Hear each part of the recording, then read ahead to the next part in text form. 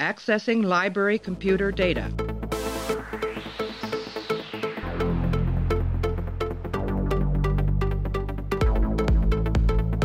Out there are no saints.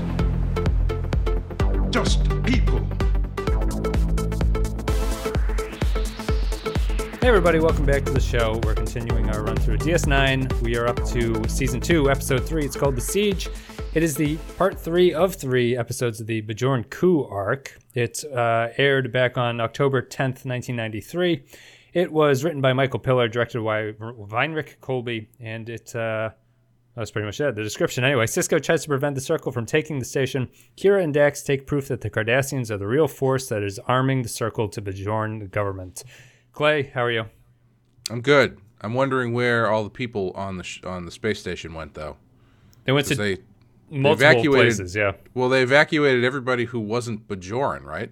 Yes, and it Then seems like some Bajorans who wanted to go got off. But then there was only like 5 people left on the ship? Yes, right. There's only a handful of people that Sisko gives his pep talk to in the morning. Sure. They well, I guess we'll get into it, but this is wrapping up the first 3-parter in Star Trek history. We're going to be talking about The Siege right after this. Starfleet feels it has no other choice. The Federation is here at the invitation of the Bajoran Provisional Government. No more provisional government, no more invitation. Governments can break off relations with an edict. It's not so easy when it comes down to our level. All right, Clay, so I think that this is one of those episodes I was watching it, and I was going, this is fine. This is fine. And maybe that I might not even have been that excited. I was just going, this is fine. And then I stopped, and I thought about it for 5 minutes after it ended, and I was like, that actually really wasn't all that good. So where do you stand on this one? I think that this is kind of a weird episode, and I guess we'll talk about this one, and we'll just talk about the entire sort of 3-episode arc, when you need to. But, The Siege is just the action-packed wrap-up to the thing, and it almost feels like all the storylines were pretty much done after the second episode, and they just had to have this sort of siege thing go on. There's a lot of episodes with the title with the word siege in it in DS9 too, which is kind of funny. But what'd you think of this one? I kind of had the same feeling. It's funny, the stuff I actually liked the most kind of felt like the biggest pieces of filler.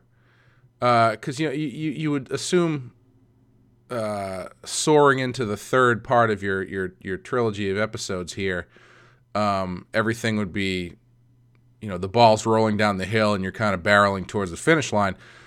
But they have a lot of time in this episode before anything really happens where people are just like talking about stuff.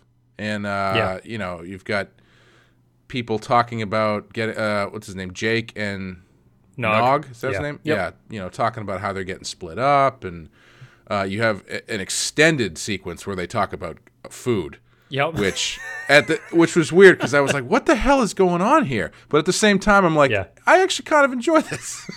Yeah, that scene is actually very good. Yeah. Yeah, it's just weird because it's like in an episode called Siege, they don't show up until like halfway through the episode, and then they're just kind of wandering around the hallways for 20 minutes, and then it's just over. I don't think that what happens here actually fits the definition of a siege. They're not actually sieging the station. They just kind of get on it and invade it, and there's very little resistance to them. So I think it's a not appropriate title actually. No, it's not a siege at all. It would be a siege if they never get on the ship, never get on the station, and they just stop anything from coming in or out. And then the food conversation would make more sense because it would be months of them on the station eating all their food and getting down to the rations. Yeah. Right. And I was thinking as I was watching, and I was like, maybe they should have stretched it to 4, because it could have, you could have gotten into that stuff if they wanted to, but I don't know. Maybe they clearly didn't. Yeah. I think that's the problem is there's not room to do that in this episode because the siege is not the point of the story.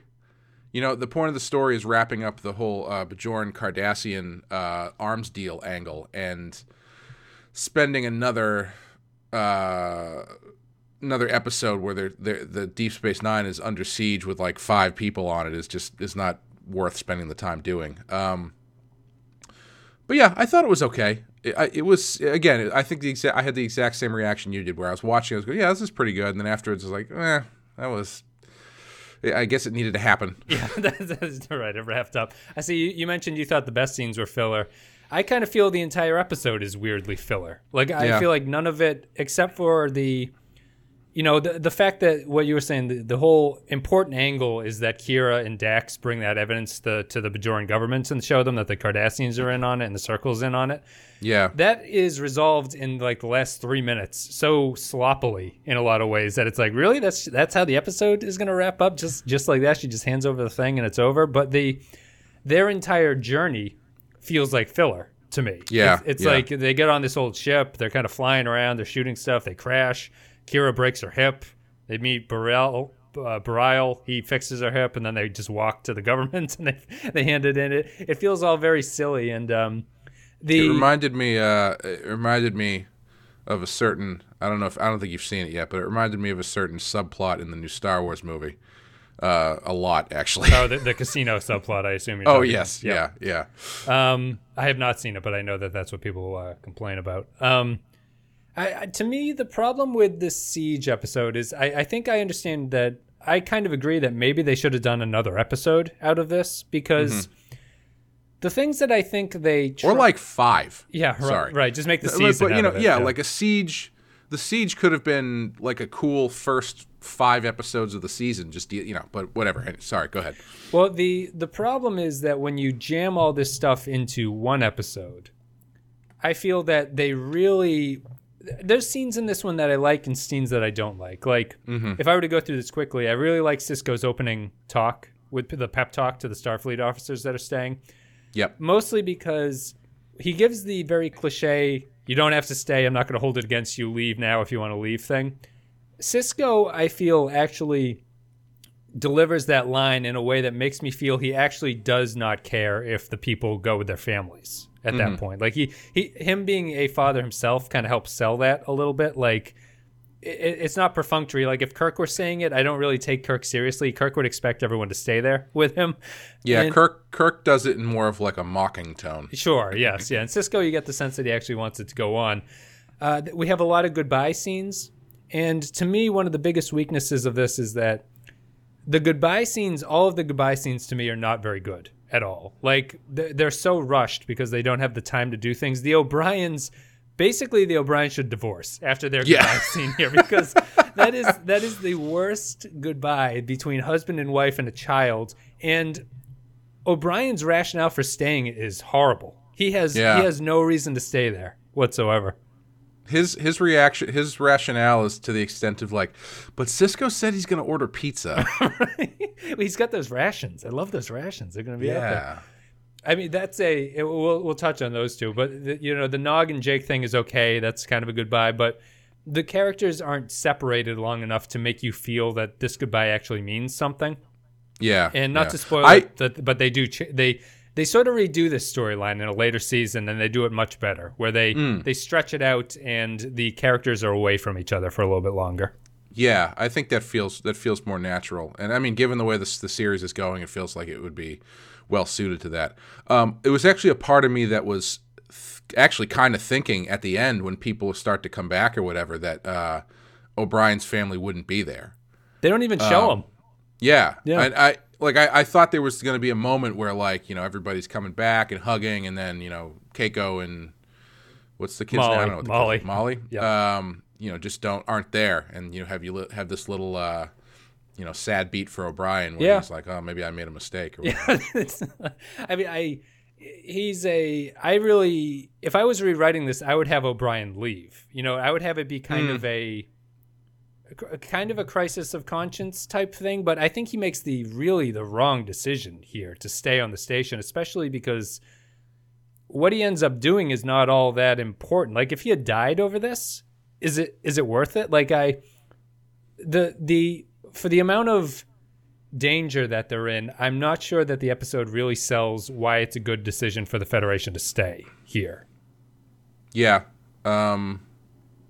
Yeah, they don't really focus on that at all, really. It's just sort of like... Like, what's your sense? They're just staying just to protect the Bajorans who can't be basically the non-fundamentalist Bajorans. That's the only thing I can really come up with, that they don't want to just leave. They don't want to, turn tail and be seen as the sort of cowards who couldn't stay there to protect the Bajorans that had asked them to be there in the first place.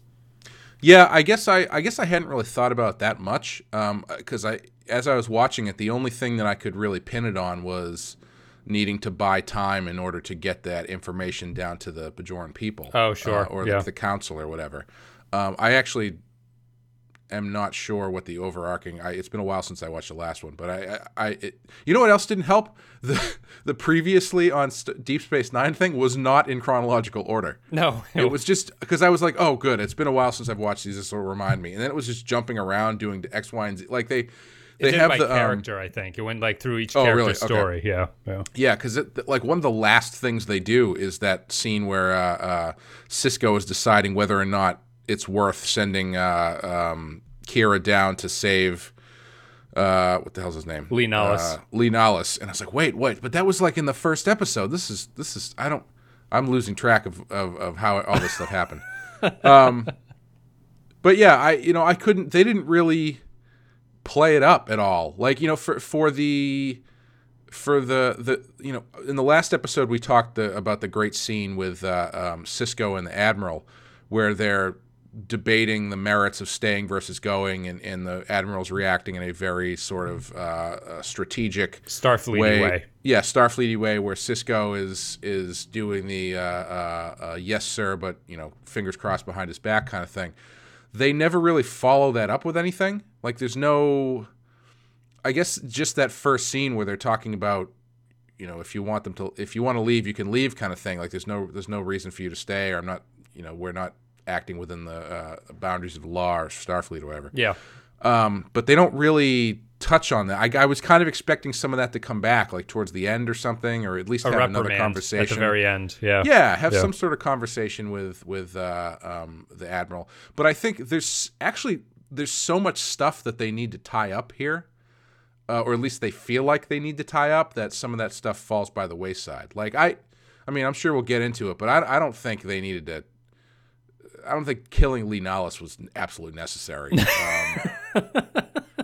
I mean, it's not much of a bang ending, but it seems like this is this going to be the hallmark of episodes with guest stars playing important characters as they all get killed by a faceless assassin in the last 30 seconds? A few of them, yeah, a few of them. Are the remaining members of the cast of Wings going to show up to kill off all these other characters? Steven Weber is terrible in this episode, like shockingly to me. He's very, very bad in this. I don't really understand. Yeah, I wrote down in my notes that I was surprised that he was playing this character, because I felt like they wasted him. Yes. And then I wrote, this is the first time I think I've ever thought someone wasted Steven Weber.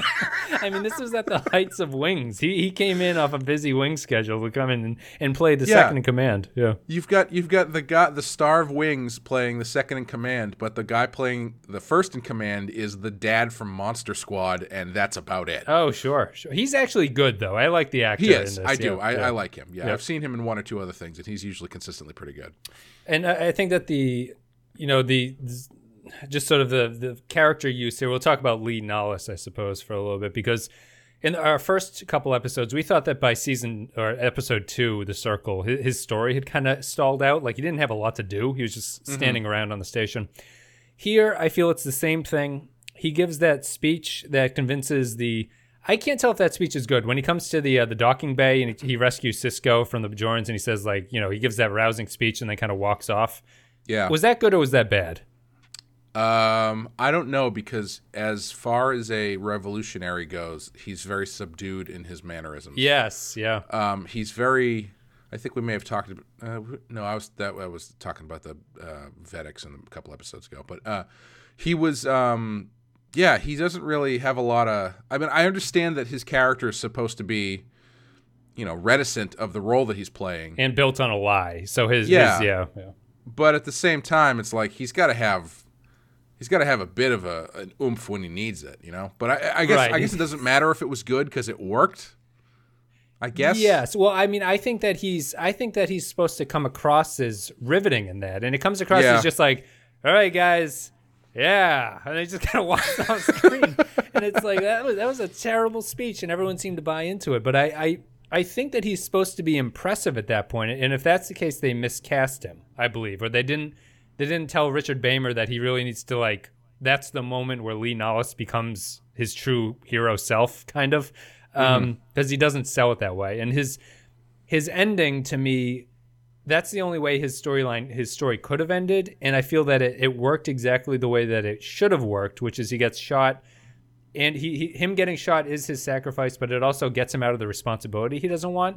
However, despite the fact that it was everything I would have expected, it falls flat to me for some reason. Like, I don't think it really works at the very end. You mean you didn't like his dying words being like, "Oh, thank God."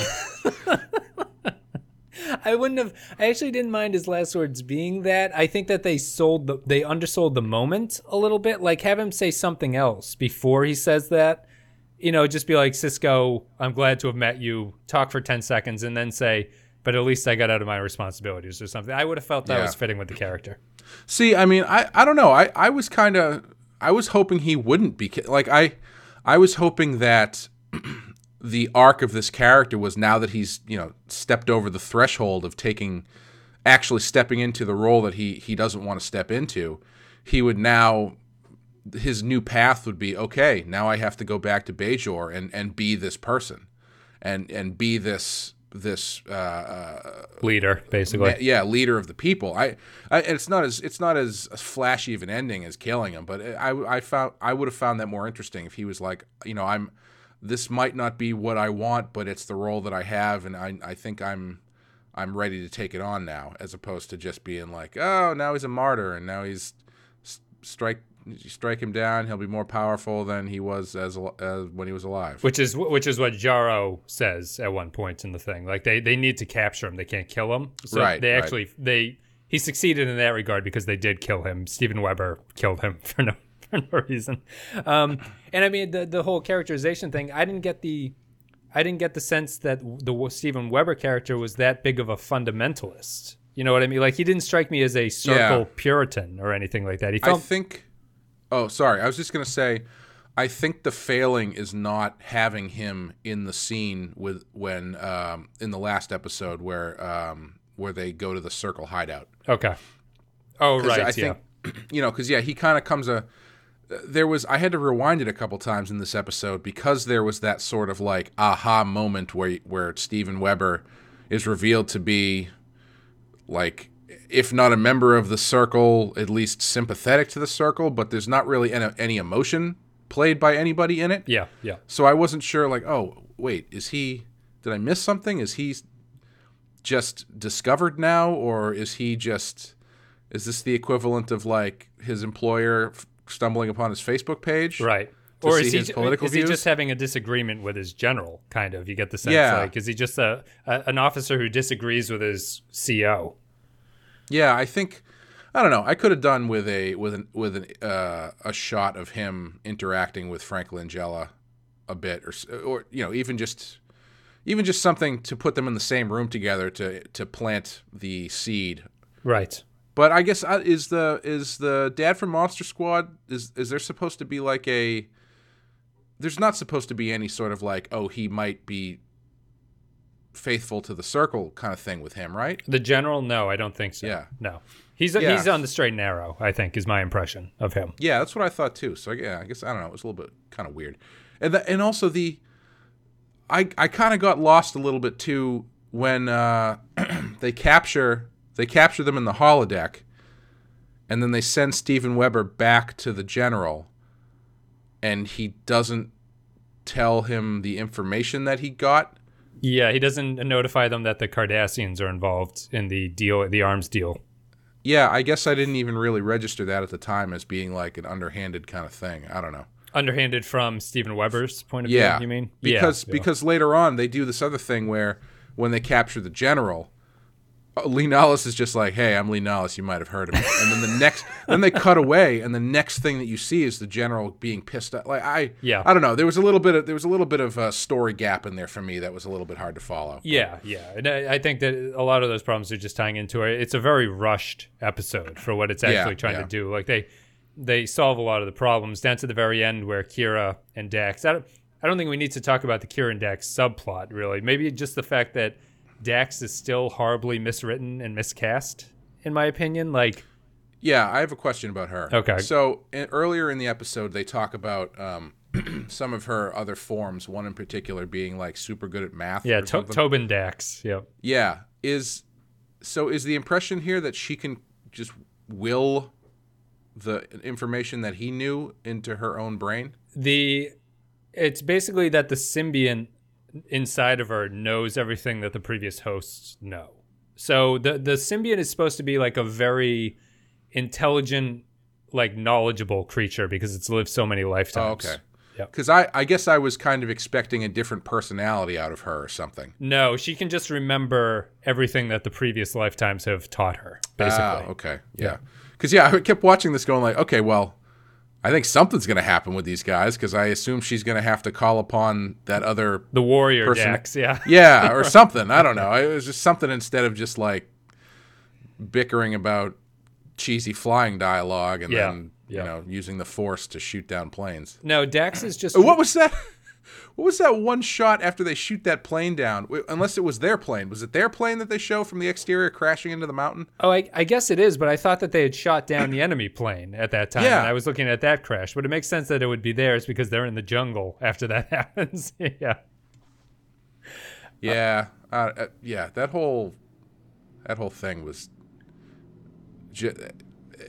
It was at the mercy of editing and commercial breaks, I think. Yeah, Jumping from point to point in that story. I think it's just it highlights the weakness of the Dax character because the Dax doesn't act the way that I think that the character is supposed to be portrayed. Really, like you don't get the sense that she is a wise, well-knowing, calm lifetime, like a creature that's lived multiple lifetimes. You really don't get that sense from her. Right. And I think that's just a big problem with the writing and the performance and everything like that. But then they get to the end, they expose Minister Jarro, and Jarro has the weirdest farewell of a villain I think I've ever seen in my life, where he's just like, I endorse this investigation. Goodbye. And then just walks out the door. And that's the last we're ever going to see of Minister Jarro at this point. Yeah, you'd think he would say something like fake news and then seize power. Right, exactly. I thought he was going to beam out of there with like a Cardassian transporter beam or something. And he'd be like, oh, we got away. But no, he literally just says, I endorse being investigated. I'll see you later. Let me know what the results are. And that's it. So, great performance from Langella again. Oh, he's so good. Yeah, he's like even the way when he's on the communicator, when they cut to his side of the communication, his posture is just so precise and unmoving as he's delivering this. He's just great. Yeah. There's so many of the storylines are just saved by having the decent acting come along in it. But I got the only technical aspects I wanted to touch on are that I think that for an action episode, this is atrociously directed. It's like horribly directed. The scene where Lee Nollis and O'Brien get into a firefight in Odo's prison room. Yep. A, I don't know why they're in there in the first place. And B, I think they filmed that in 2 takes and they just had those scenes to edit from because you don't get any sort of like action cutting of the camera. It's really just you zoom in on O'Brien, you zoom in on people attacking them, and then you get a long shot of them running out of the hallway when the smoke grenade goes off, and that's the entire action scene. It's terrible. Yeah, I've come to learn from I guess all of Star Trek, but mostly TNG, that if you have an episode that's a lot of running around the ship, it's usually not very good. Yeah, it looks bad. Looks really, really bad. And the other action scene is just the Cisco. I like how everyone on Deep Space Nine puts on like a casual blazer to fight in a war. Cisco has a nice red one, and O'Brien is wearing a leather one. I was under the impression, I thought they were dressing more like Bajorans or something. Oh, maybe they were. Maybe that might be true. Yeah, I don't know if that's true, but I can see how you would read that. But they didn't go through go to the extent of getting a sweet nose piece like Dax did. Oh, right. Yeah, and another pointless scene of the Dax storyline. And, I think that I like the idea of the invasion of DS9 and sort of losing control of the station. It's just, it's not really done very well here. They can't put up much of a fight, but the way that they fight back, their guerrilla tactics aren't really all that interesting. on any level. Like they basically just hide out for a long time. It felt to me like a game of hide and go seek. Yes, yeah. Because like, they were popping out of like barrels and shit. Like it's a Western from the 30s. Yep. And it seemed like on paper they were like, this is gonna be like Die Hard, but on the Deep Space Nine. Yeah. And it just like the number for the budget just kept going down, and the time that they had kept going down. And then they're like, wait, we have to do how much time? It's crashing a ship on Bajor, and it just kept getting cut.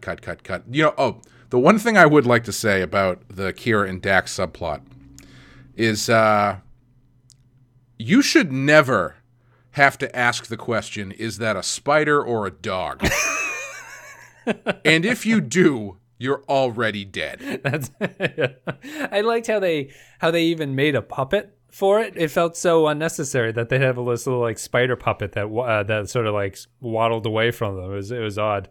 They honestly, that line made me root for the Cardassians to destroy Bajor, because I have no use for dog-sized spiders in any planet. Yeah, I did say that whole thing was very very sort of odd, like a weird look at the insight of Bajoran culture and stuff like that. I suppose. Did you know in Costa Rica they have giant spiders that scream? Oh, really? It's like my worst nightmare. For no good reason, or just they eat birds. Yeah, they're like the size of dinner plates, and they eat birds, and they scream, and they travel in packs. Well, fortunately, no, thank you. Yeah, we'll stay away from there. We don't need to build a wall around that. Don't need to siege Costa Rica anytime soon. Although they could just climb the wall though, because they're spiders. Oh, jeez, there's no winning. The only decent, I think that the O'Brien stuff is bad. On the whole, I think this episode actually has occasionally some good character stuff.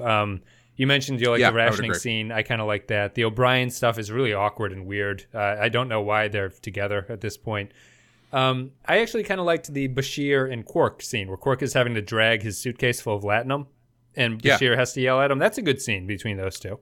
I liked the Quark stuff all the way through this episode, actually. I really liked the scene at the beginning with his brother, and I liked it later when, he got the tables turned on him by his brother, and then later he's the scene with Bashir. Yeah, I thought he was really good in this episode. Yeah, he's a he's the character with no ties to anything. So he's the one that can kind of play off of his own selfish interests and stuff like that.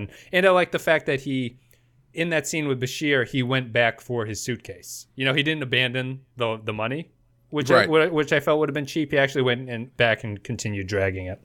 Yeah, he's just a good character that I think is a important character in these ensembles where you have a quote unquote hero team at the front of every story, because it's always interesting to have a guy. I think I've used the Transformers Beast Wars comparison before, but it's always good to have a character on your hero team who you can't completely trust. Right. Yeah. Because it just makes everything much more interesting.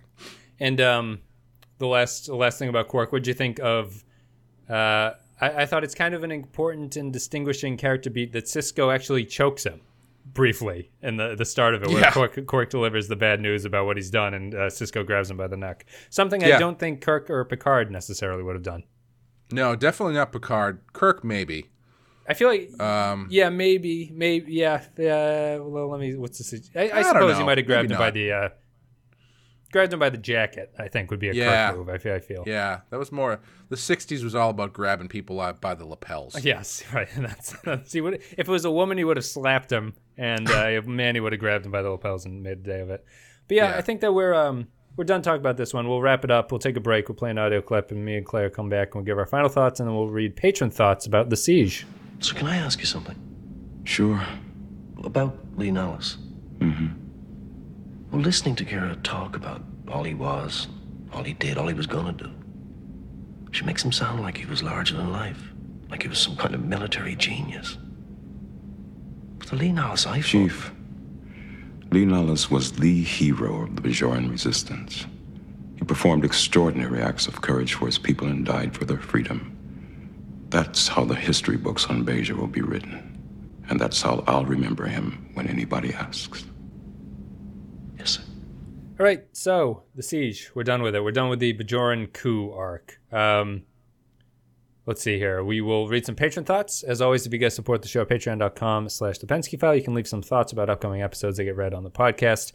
We'll go through these quickly. It's Holly McLaughlin writes, The Siege, quirk, rom, comedy is always good stuff. Lee Nollis' moment of inspiring, drawing out courage and his fellow Bajorans worked a lot better than these sorts of climactic speeches from heroic characters usually do. The Nollis stuff is just... What would be like your phrase to describe the Lee Nollis storyline after through all three of those episodes? Unfocused, maybe. Yeah, I might say uninspired or something like that. Yeah, that's probably maybe. better. Yeah, yeah. Like I like the overall arc, I guess. Yeah, but they don't really spend enough time with it to really make it satisfying. I feel like his arc kind of matched the quality of the episodes, too. It started out strong and eventually just turned into kind of nothing by the end of it. And it's like, whatever. Zam Nuclear Wessel writes, The Siege is interesting in retrospect as the first step of gradual escalation of villainy on Deep Space Nine. It's a little bit of spoilers, but I'll see if I can correct. The first major attack on the station is misguided Bajorans. Later, it is some other people. And then it is some species who are pretty evil, but at least have some kind of rationale. And then finally, we end with spirits. Joint Mango writes, The Siege, fire. Kyle Barra writes, The Siege, I don't buy Starfleet having to leave the station because while they should respect what Bajor says, the wormhole should take priority. They would never let the Cardassians take control of it, and what about the ships already in the Gamma Quadrant? The Federation wouldn't leave them to the peril of returning into Cardassian territory. Even though I think the logic is flawed, there's fun to be had. Most of the character work and plot of the arc is done by this episode, so action can take the forefront. I like seeing the station evacuated, and the huge set is now the backdrop for phaser fights, and they do some fun stuff with the concept from Odo half-phase through a wall to the holodeck fake-out. The finale with Kira handing in the evidence seems rushed and anticlimactic, considering it's the ending of 3 episodes rather than just 1, but overall it's a fun episode. I didn't mention they do a lot of Odo shapeshifting in this episode. Yes. They spent most of the budget, I assume. He becomes a tripwire, which is always the most effective way a shapeshifter can fight somebody. And he phases out of wall and all that kind of stuff. Well, thank you, patrons, for writing in. People had more thoughts about the earlier episodes, which I think this one doesn't really... It's just kind of the wrap-up episode. But what are you going to give this one on our 1 to 5 scale, Clay? I'd give it a low 3. Okay. I'm going to give it a 2. Yeah. I mean 2.5. Low, high 2, low 3. Yeah, it's fine, I guess. There's nothing, much like my TNG scale was slightly adjusted based on, the worst TNG versus the best TNG. I'm starting to calibrate my Deep Space Nine scale a little bit, by giving this episode, where the episode itself is kind of run-of-the-mill and not really memorable, I give it an extra boost because it's still working inside of what makes Deep Space Nine unique. Yeah. And it wasn't just a TNG recycled kind of plot. Over. Yeah. Like, it still felt like it felt like it fit the new kind of paradigm they've set for Deep Space Nine still. So. Yes, I agree with that, and I just think it doesn't do anything particularly wrong. Maybe makes a couple of wrong choices, but it's just, and it's not even like it's unexciting. Maybe exciting would be the wrong. It's not like it's boring to watch or anything. It's just kind of like, there it goes, and it all wraps up, and that's kind of the ending. Right. And I just think going back to the status quo at the very end of it feels a little bit odd to me at this point, because I feel like DS9 is distinguishing itself from TNG at that point, where the storylines overlapping feels like it's having even more of an impact than I thought it would at this point. Mm-hmm. Like the universe that they live in is stationary as opposed to TNG, and so there's just stuff like the fact that we never see Minister Jaro again feels odd to me. Yeah, he feels like he should come back, definitely. We see the Vedics again. They'll continue to come back. I did like I didn't really have much to say about them. I did like how Nurse Ratched basically threw him under the bus once she realized that it was no longer politically profitable for her. I thought that was a little bit maybe of a confused performance. Maybe I think that she's supposed to throw him under the bus, right? Did you get that? I almost felt like the actress played it as though she was legitimately upset that he was backed by the Cardassians. Yeah, it was kind of weird. I took it by the actual what was happening as her throwing him under the bus, but I feel like, yeah, it could have been, she could have played it that way a little bit more. So maybe, I don't know, maybe that wasn't the intention. I don't know. Yeah, maybe a little bit more snaky, or see the betrayal on Jarro's face or something like that. But then again, you never really see his comeuppance. He just kind of walks off. Yeah, you don't see betrayal in his face, and conversely, you also don't see betrayal on her face either. Right, yeah. All right, well, that's it. Clay gives it a week 3. I'll give it a strong 2, maybe something like that. We'll kind of meet in the middle at that point. Thank you very much for listening, guys. You can vote for what you thought the episode was on our rating on YouTube. If you're on there, you can click the little button. It'll show you the scale of what to do, and you can vote. Go to all the Facebook, Twitter, blah, blah, blah stuff. All those links are in the description. Support us on patreon.com/The Penske File. A couple dollars a month. You get extra stuff. We're doing our AMA podcast, which actually might come out before this will. I think it does. So you can check that out if you're interested. Listing our highest tier supporters goes to Stephen Cobb, Holly McLaughlin, Jay Stanley, Mike Burnett, Matthew Ross, Magpie Nest Productions, Ben Douglas, Tax Owlbear, Kyle Barrett, Joint Mango, Vincent Adultman, Tarek Latif, Rune Vendler. Thank you very much, everybody, for supporting the show. It makes it much easier to get everything done. It's greatly appreciated. And going into the new year, we should be able to keep some of the feedback we got from the survey. So regularity will be something that will improve, hopefully, going into the new year. That's my New Year's resolution. Aside of that, all sorts of new sound effects. That's that right. You guys have been clamoring for. That's car horns. We're gonna get that radio morning show host who just does the impressions and the sound effects and stuff. He'll just be a guy who sits in the background and does that. Yeah. Because I think the podcast should go in more of a morning zoo type approach at this point. I've been saying that for years. I think we're done. So we're done with the siege. That is the Bajoran coup arc. So Clay, what's your quick thoughts about the first 3 episode arc on Star Trek? I think overall it was fine. Yeah. It's this last episode. I think its biggest fault is that it didn't really feel like it was driving towards a big climax. Or maybe I could say that having watched all 3 as seeing how the last one fell kind of flat.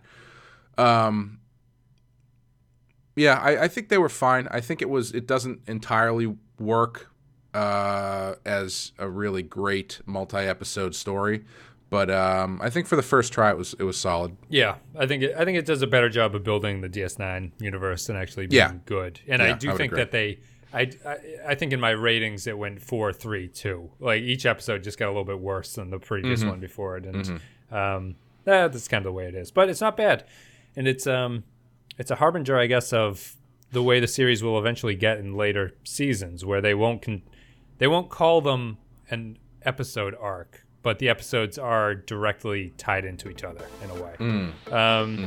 So that's about it. Guys, we're done with it. Siege is over. We'll be back with Invasive Procedures in a couple days, and that about wraps it up. So happy 2018. Happy New Year, everybody, and we will see you next time.